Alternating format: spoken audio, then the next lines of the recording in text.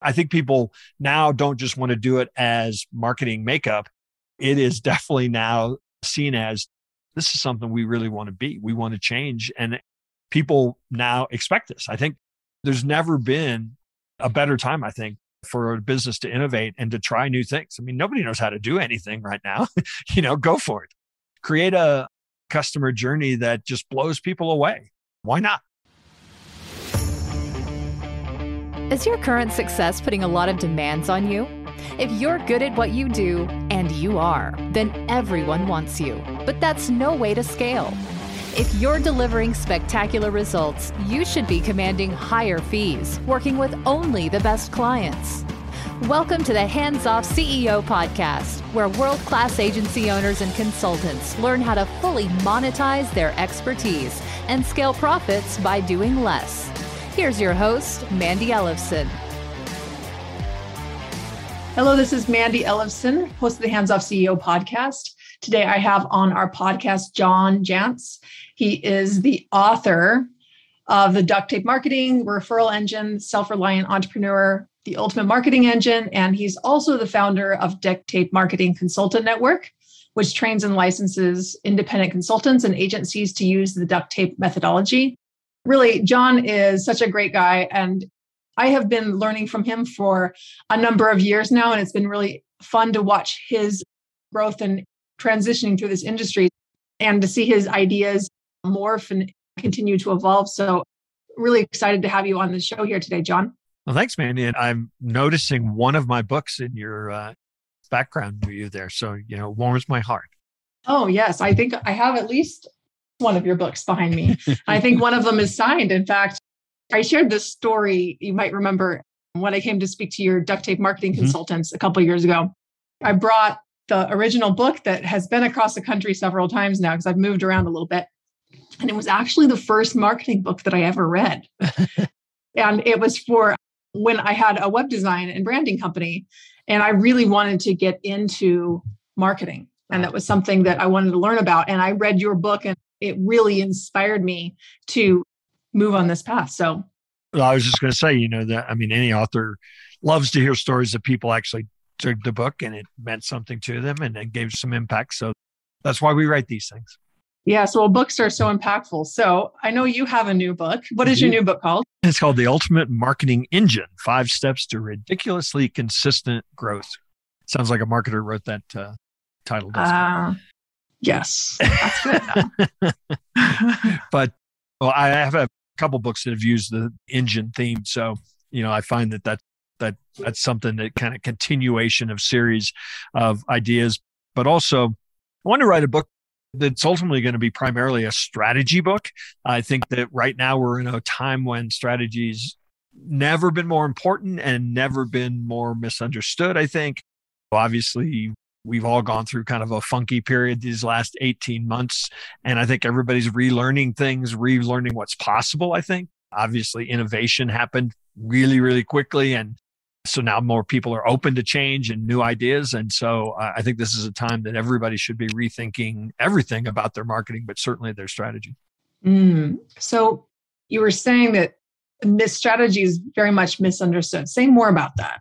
Well, Google the term marketing strategy, and the first 10 posts will be a list of 15 tactics. That's really the key. It's like, a marketing strategy is get on Facebook, or a marketing strategy is do videos on TikTok. Well, no, those are tactics. A marketing strategy really is understanding who is your ideal customer, narrowing your focus to your ideal customer, understanding and communicating the problem that you really solve for that ideal customer, and then using those elements to then use content as the voice of that strategy, and to understand that, with all the changes that we talk about in marketing, the thing that's changed the most is the way that people have choose today to become customers. And so understanding and guiding that customer journey has to be a significant part of your marketing strategy before you ever start planning out what your homepage should look like. I completely agree with you on that. So you're saying that buyers' patterns have really changed, and how they go and consume content before they go and make a purchase. Absolutely. So how do we need to morph and change with the changes in the market and buying habits? So I think people need to understand, things that marketers have done, like the marketing funnel, that's a well-worn concept of, you got to get some people up there to know about you and drive some small percentage of them through that to become buyers or customers.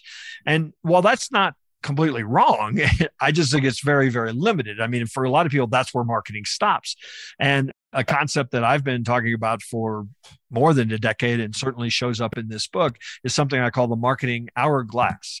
Now, that metaphor borrows from the funnel. In other words, it's got that shape at the top that looks like a funnel if you think about a typical hourglass. But then we also flip the funnel over.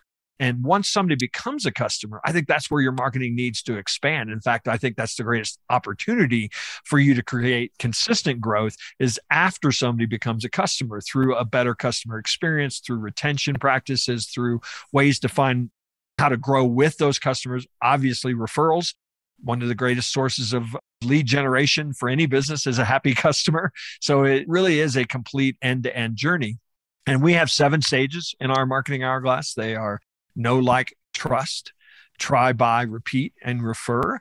And I think of those as behaviors that people want to participate in with the companies they do business with. So much of the language of marketing and funnels and acquisition and demand creation are all about what we want the customer to do so that we can drive them to become customers. And this idea of know, like, trust, try, buy, repeat, refer is more about the behaviors they want to do. As buyers, we want to know about people who can solve our problems, obviously. Once we find somebody who can solve a problem, we're going to start checking them out. We want to like what their message is. We want to like the experience of going to their website. That kind of all that snap decision stuff that we're going to make. Once we then say, okay, I think maybe I should talk to these folks, we're going to figure out who else likes them. Who else have they helped? Are there indications that they truly are an authority or that they're experienced? We're going to try to develop that level of trust before probably we're even going to fill out a form or maybe even download, a free white paper or a free checklist or something. We're going to want to develop a level of trust. And then as buyers, I don't know about you, Mandy, but I love it when I can try what it might be like to work with somebody. And that's not just the 30-day free software trial.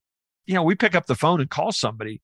We may not be saying to ourselves, I think I'm going to try out how they answer the phone, but we sure as heck are trying them at that point. And that's the same of filling a form out, doing a free coaching session, doing a free evaluation. Those are all ways that we want to try businesses. And then, of course, once we say yes and we have buyer's remorse, fully set in, we want that experience to stay high. We want the communication to stay high. Frankly, we want the transaction to be very smooth. We want onboarding. We want orientation. We want further education about, how to get the most out of or what to expect next. And so these are all things that I think as marketers, we have to be focusing on. What would create a better experience in each of these stages? What are the questions that they might have? What are the objections or objectives, I should say, that they might have at each of these stages? And then, of course, a couple of my favorites are really repeat and refer. Do we have a retention strategy? If I find somebody who meets my needs and I need that product or service again, I don't go looking. I'm thrilled that I have the convenience of being able to go back to somebody that I trust. So what are we doing to make sure that we cement that relationship?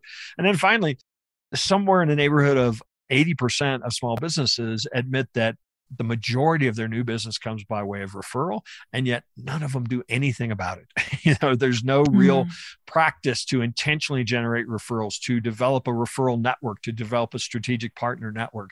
And so this framework of the marketing hourglass becomes a tool for us to look at how does the buyer want to go through this journey? How can we make sure that we are focused on all the stages and create exceptional experiences at each one of those stages? Oh, I love that. And one of the things that I heard is what to expect next. Yeah. Now, that goes all the way through the buying process, but the place where I see the ball dropped a lot is through the service delivery part of it. Yeah. And I think people don't recognize that you need to actually be selling all the way through your entire process. And what that looks like is selling your team members, for example, like positioning them as experts so they're not always asking for you. Right. And, selling them on, why are you doing this work here? Because it's going to generate this outcome, and really pulling them through each one of these steps that you just talked about here.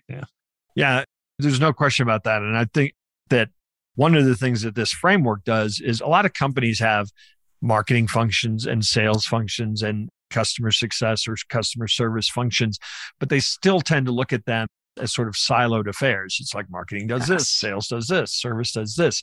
Well, this framework at least asks them to look at the integrated whole and how these things map together. And, a lot of times when I've internally done a workshop with an organization that has a sales leader, marketing leader, service leader, just getting them to talk about this language in the same way is sort of mind-blowing sometimes, because where companies usually fail is at the handoffs. It's so when marketing hands off a lead to sales, sales hands off a client to customer service, that's where the ball gets dropped in those transactions, because the handoffs just haven't been thought out that well. And so a lot of this thinking of this complete hourglass that overlays over the entire business really helps them think about the smooth handoff, the frictionless handoff, the exceptional handoff. I love that. I think that alone right there, that is a really interesting distinction that is left out a lot of marketing books, sales books, operations books here. You're saying, they're siloed. And when you can look at the big picture of it, that's really where it all fits together. Don't tell the sales and service people this, but it's all marketing. It's totally all marketing. It's all marketing. Yes. Well, it really is. Here's the thing too, is that a lot of people come to work with Hands Off CEO because they're looking at, well, you know what? We're at capacity. We can't scale anymore. Yeah. So here's the thing, is all those operational problems is all in how that they marketed and sold the product. When you sell the service a certain way, they're going to expect the CEO to do it. Yeah. If you sell it a different way, it's all about, like you're saying, it's all marketing. And that's really, a lot of people ask me, like, why do we have all these phases of know, like, and trust? I just want to get somebody to know about me and then hire me or buy from me. And just what you talked about, that's how you attract clients that aren't a good fit, because you haven't educated them. You haven't demonstrated your value. You haven't demonstrated why you charge a premium for what it is that you do. And so you get the client that's not a great fit. So a lot of these stages in the early stages of the hourglass are really actually about teaching people what an ideal client is. And, in some cases, what it's not. And that, is really important when you get to the point of, yes, I want to buy. Well, and like you're saying, you can definitely sell the no, like and trust, like earlier than that, but they're not ideal clients. And the reason why is they're looking for a commodity and they're price shopping. The more that you're educating them, the more they're willing to pay. And sometimes that means, a lot of people will argue this point with me, but sometimes that means creating your own intentional friction. So when that person calls and says, oh, I heard you do marketing. I need marketing. Come on down and tell me what you do. You then say, well, you know what we have found is that we can get a lot more value. I can deliver a lot more value in our time together if you will take the time to fill out this form. Something goofy like that. And if they won't fill out the form, they're probably not going to ever be a good client. Obviously, you need that information, but that demonstrates their willingness to collaborate, to communicate, to share, to take some accountability. And for most of the clients that you and I both work with, those are attributes that pretty much have to be in existence. You can't train them 6 months later to do those things. And so you really got to find those things out before they even become a customer. Absolutely. Absolutely. And then also, you don't want to be on the phone on sales calls with someone who they're never going to buy anyway. That's right. And you're filling up your calendar with that instead of actually focusing on doing the work that you're laying out here about the different 7 stages through this hourglass. And sometimes you're building a business, you get what you get, right? You're hustling to get business and you get what you get. But at some point you have to take a look and say, who are my ideal customers? Who has the right behavior? Who has the right match? Who do we deliver the most value to? And you have to start making some determinations about what your path forward is. One of the steps in this book is to narrow your focus to the top 20% of your ideal clients today. And that's a scary step for some people to think about, because it's like, hey, they said they'd pay me. I kind of do what they need. How hard could it be? But that we find that we then attract clients that maybe are even become detractors, let alone not being very profitable because they suck all your time and energy away. But you're not delivering that much value. So they become detractors. So, and I know that you've done this over the years too, Mandy, that if we can figure out who those top 20% are and really focus on them, some percentage of them would do 10 times more business with us. And some even smaller percentage would do 100 times more business with us if we really focused on serving them like nobody else thought of and discovering what else it is that they need. That's where this idea of consistent growth comes from, is that one of the best ways to scale any business is to scale with your customers rather than just thinking about going out and finding more. I love that. And, another factor of this too is that if you're serving a market where you're not generating very good results, what ends up happening is it really erodes at your confidence. You show up for the sales calls with the higher level prospects, you're not able to close them because you're not very confident you can do very good work for them. So it's like this downward spiral. Yeah.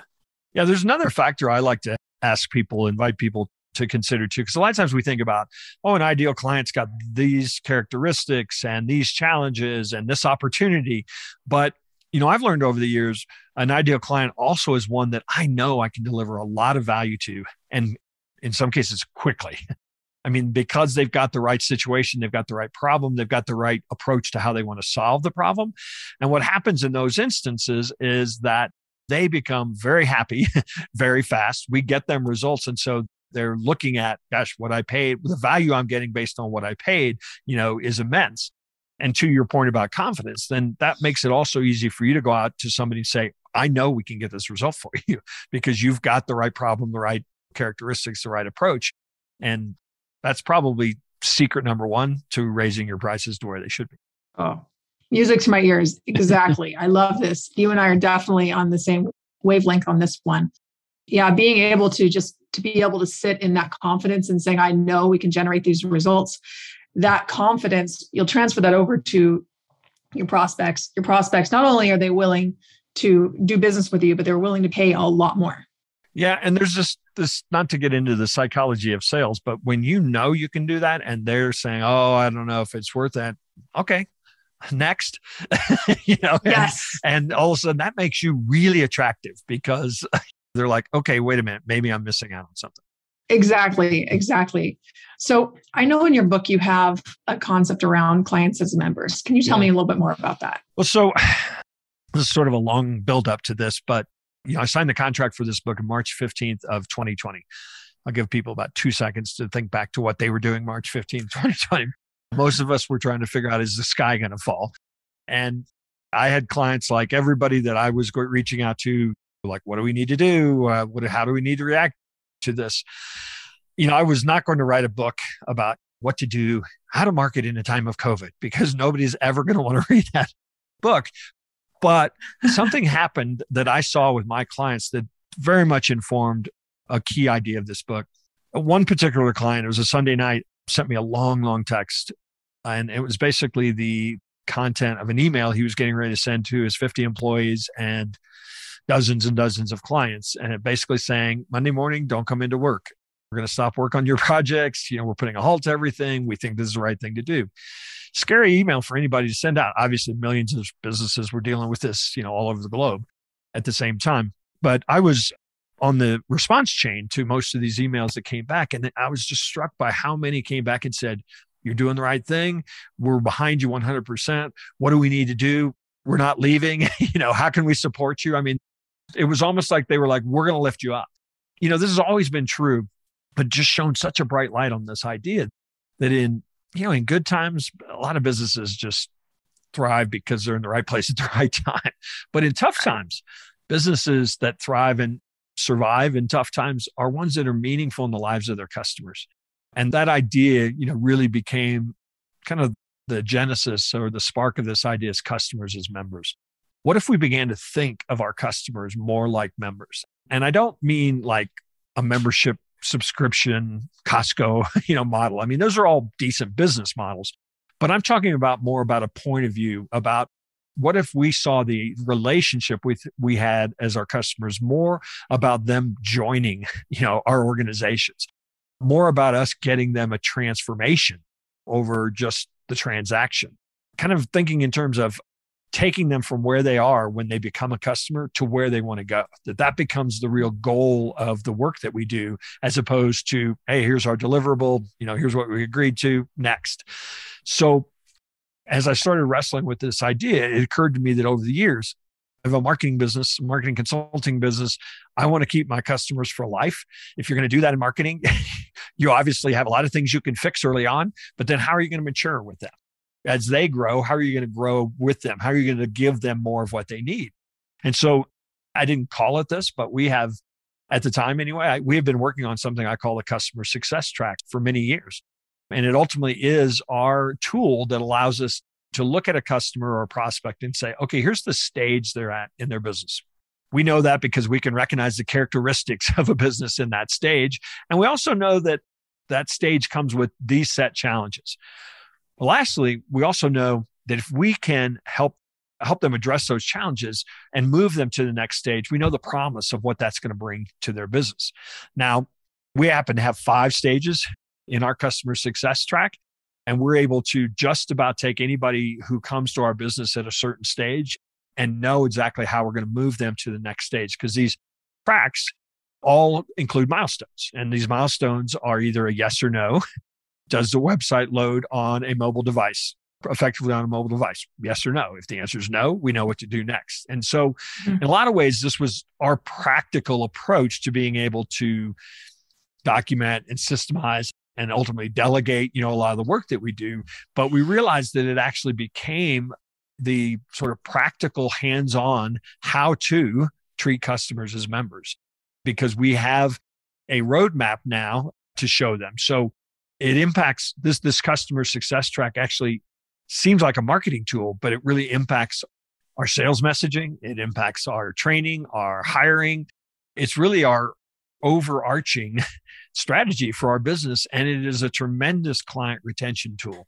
It is probably a tremendous client conversion tool as well, because everybody else is selling the thing they need today. Here's the Band-Aid to fix the problem. And what we're selling is, no, here's how we're going to take you from where you are to where we believe the possibility of you going. And that's a very, very compelling message. Now, this book and the resources that come along with the book map out these stages. You can have them. I'm going to give you all the milestones, everything in the resources. So you'll have these for marketing. But my real goal in bringing this idea to the world is I think any business, regardless of industry, can take this approach in terms of looking at and treating their customers in a much different way. I love that. And there was so much that you just shared right there to really unpack. But what I'm seeing is a real shift right here from this world where there's the marketing tactics, even the marketing strategy. What you're doing is going much deeper than the marketing strategy, but looking at the strategy of the entire business. But it's founded not on really what you want, but on what your customers want. Yeah, that's the shift that I think. And there are businesses out there that have just always done that, I think. But I think that this is a sort of global shift that maybe is made possible. I don't ever want to imply there's a huge positive to what we've gone through the last 19, 18 months. But in some ways, if there is a positive, I think it's actually made, these words we've been using, authenticity and things like that, we've been using in marketing for so long that people have kind of chuckle at now. It's actually kind of made them real again. I think people now don't just want to do it as marketing makeup. It is definitely now seen as this is something we really want to be. We want to change. And people now expect this. I think there's never been a better time, I think, for a business to innovate and to try new things. I mean, nobody knows how to do anything right now. Go for it.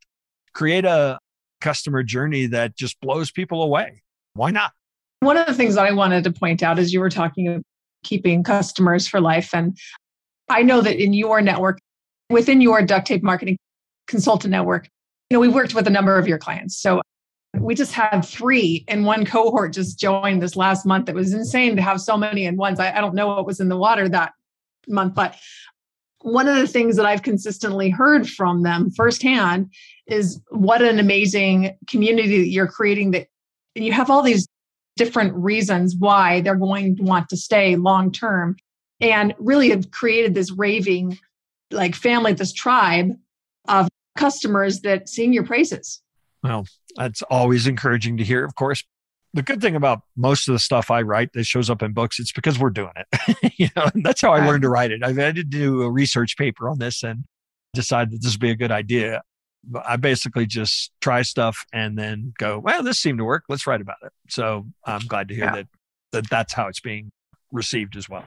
Well, and that's why I wanted to share that, because I wanted listeners to realize that, like, hey, this John guy actually knows what he's doing. I've seen firsthand that it works, and I've met dozens of your consultants and I've really seen the kind of impact that they're making. And I don't have very many, as you know, John, I have very few guests on the podcast. I'm pretty choosy and selective about who we have. And the reason I had you on the podcast because your books are great. And I really wanted our audience to have the opportunity to hear more about it, hear your take on how we're morphing and really evolving in the industry of marketing and sales, and to ultimately buy your book, The Ultimate Marketing Engine. So I would encourage anyone listening to go out, buy John's book, The Ultimate Marketing Engine. What is the best way for them to get that book? Sure. So there's a companion site for the book. It's theultimatemarketingengine.com. And if you go there, you can get some free chapters. There's a companion course that you can actually get, as well as obviously all the links to buy the book. And one of the things I will say that when you do get the book, because we do this all the time when we work with clients in this, pretty much every chapter and every action step that I ask you to do is going to have an associated resource that you'll have access to, a special part of the website. Once you get the book, you'll get a URL in that book and you'll have access to all the worksheets and checklists and things that we've created to help support you in doing the things in this book. I talk about strategy all the time, but in the end, I really want you to execute on that strategy. And so I'm trying to equip you with as many tools as possible to do that. Wow, that sounds excellent. What a valuable addition to your book. And what it sounds to me is it's not just a book, but it's a whole implementation system to be able to consistently be having as much business as you want. Yeah, I kiddingly say that it's a strategy book with a workshop tucked inside of it. Love it. Love it. Well, very excited. When is it coming out? September 21st of 2021, depending upon when you're listening to this. It will be available. And there is an audio version, of course, and the ebook readers, Kindles, that kind of thing, as well as paperback. Okay. Well, wonderful. John, is there any other last bits that you want to add before we end? I gave the site The Ultimate Marketing Engine, but if you want to just check out what I've been doing for the last couple of decades, you can find that at ducttapemarketing.com, which is DUCTTAPE marketing.com. And I've got obviously my blog, podcast, things there, as well as you can find out about our consultant network that we've talked about a couple of times too. Wonderful. Well, John, thank you so much for coming on the show. It's been a real pleasure. Well, I love it. Thanks, Mandy.